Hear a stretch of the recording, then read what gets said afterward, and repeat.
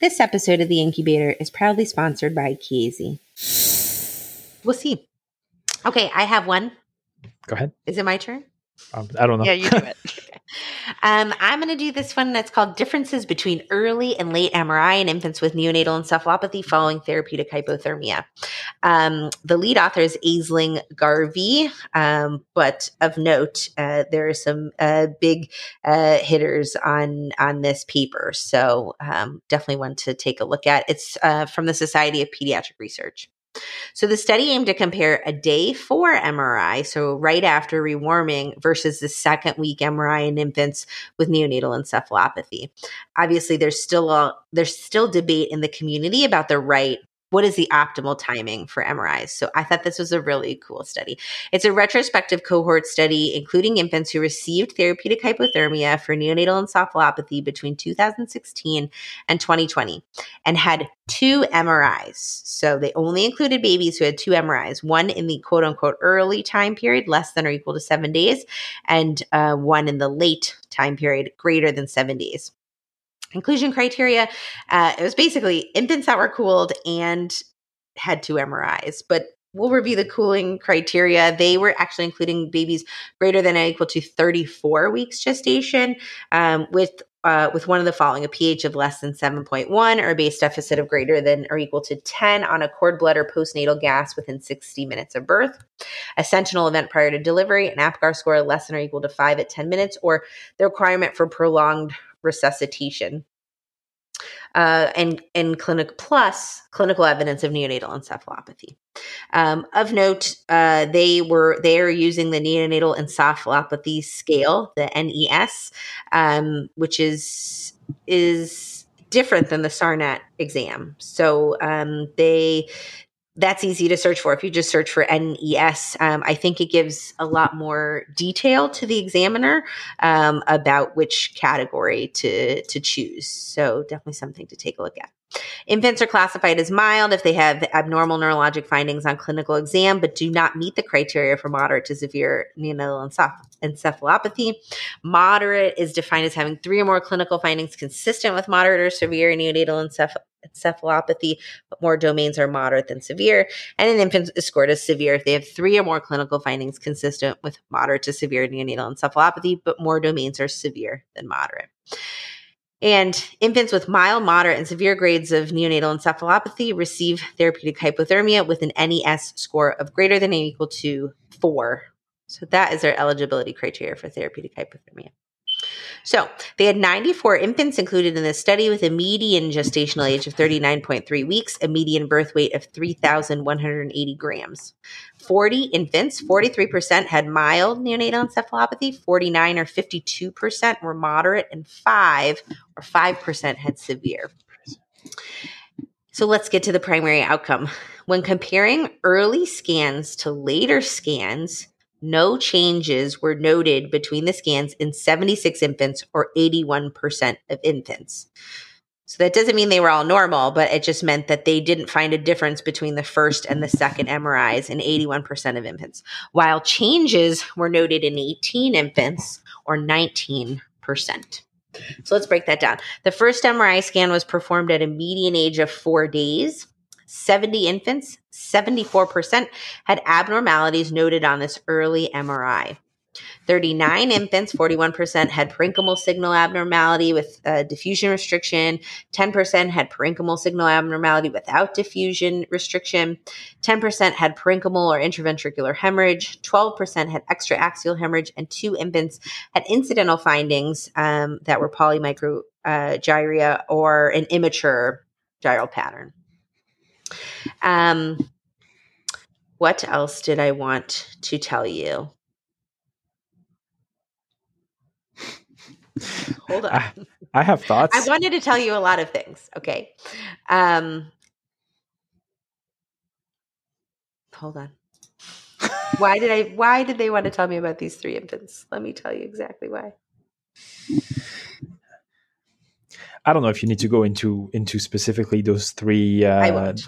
Those 3 babies, but I think what's interesting about these babies, for example, that they picked, were that the babies had pretty normal MRIs, but had very abnormal clinical pictures. And so when they had a change on the second MRI, I think that's a valuable piece of information that, like, I mean, they felt like what they saw in MRI was unexpected given the baby's clinical pictures.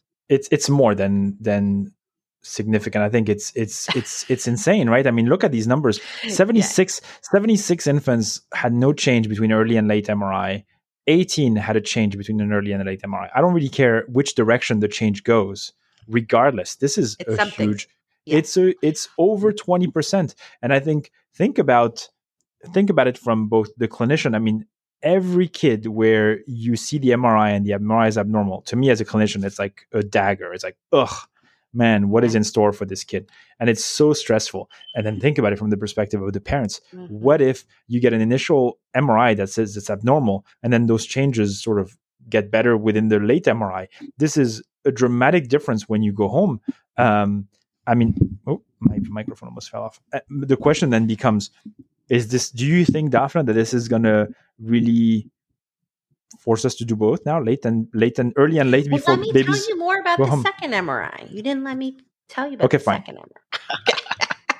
The second MRIs were performed at a median age of 16 days, which is also interesting. Of the 24 infants with a normal early scan, they had negative MRIs. 13% had abnormal findings noted on their late MRI scan, including abnormal T1 and 2 signal, deep nuclear gray matter, restricted diffusion, punctate white matter lesions, and punctate paraventricular hemorrhages. Of the 70 infants with abnormal findings noted on the early MRI, 16% had complete resolution of the findings. Of the 70 infants with abnormal exam on the early scan, 79% had stable findings or expected evolution of the original injury. 4 infants, or 6%, had worsening or a new finding on the late MRI. And injury in this group included a variety of injuries: extension of injury to the cortex or to involve more areas of the white matter, and new injury noted in the caudate and the globus pallidus.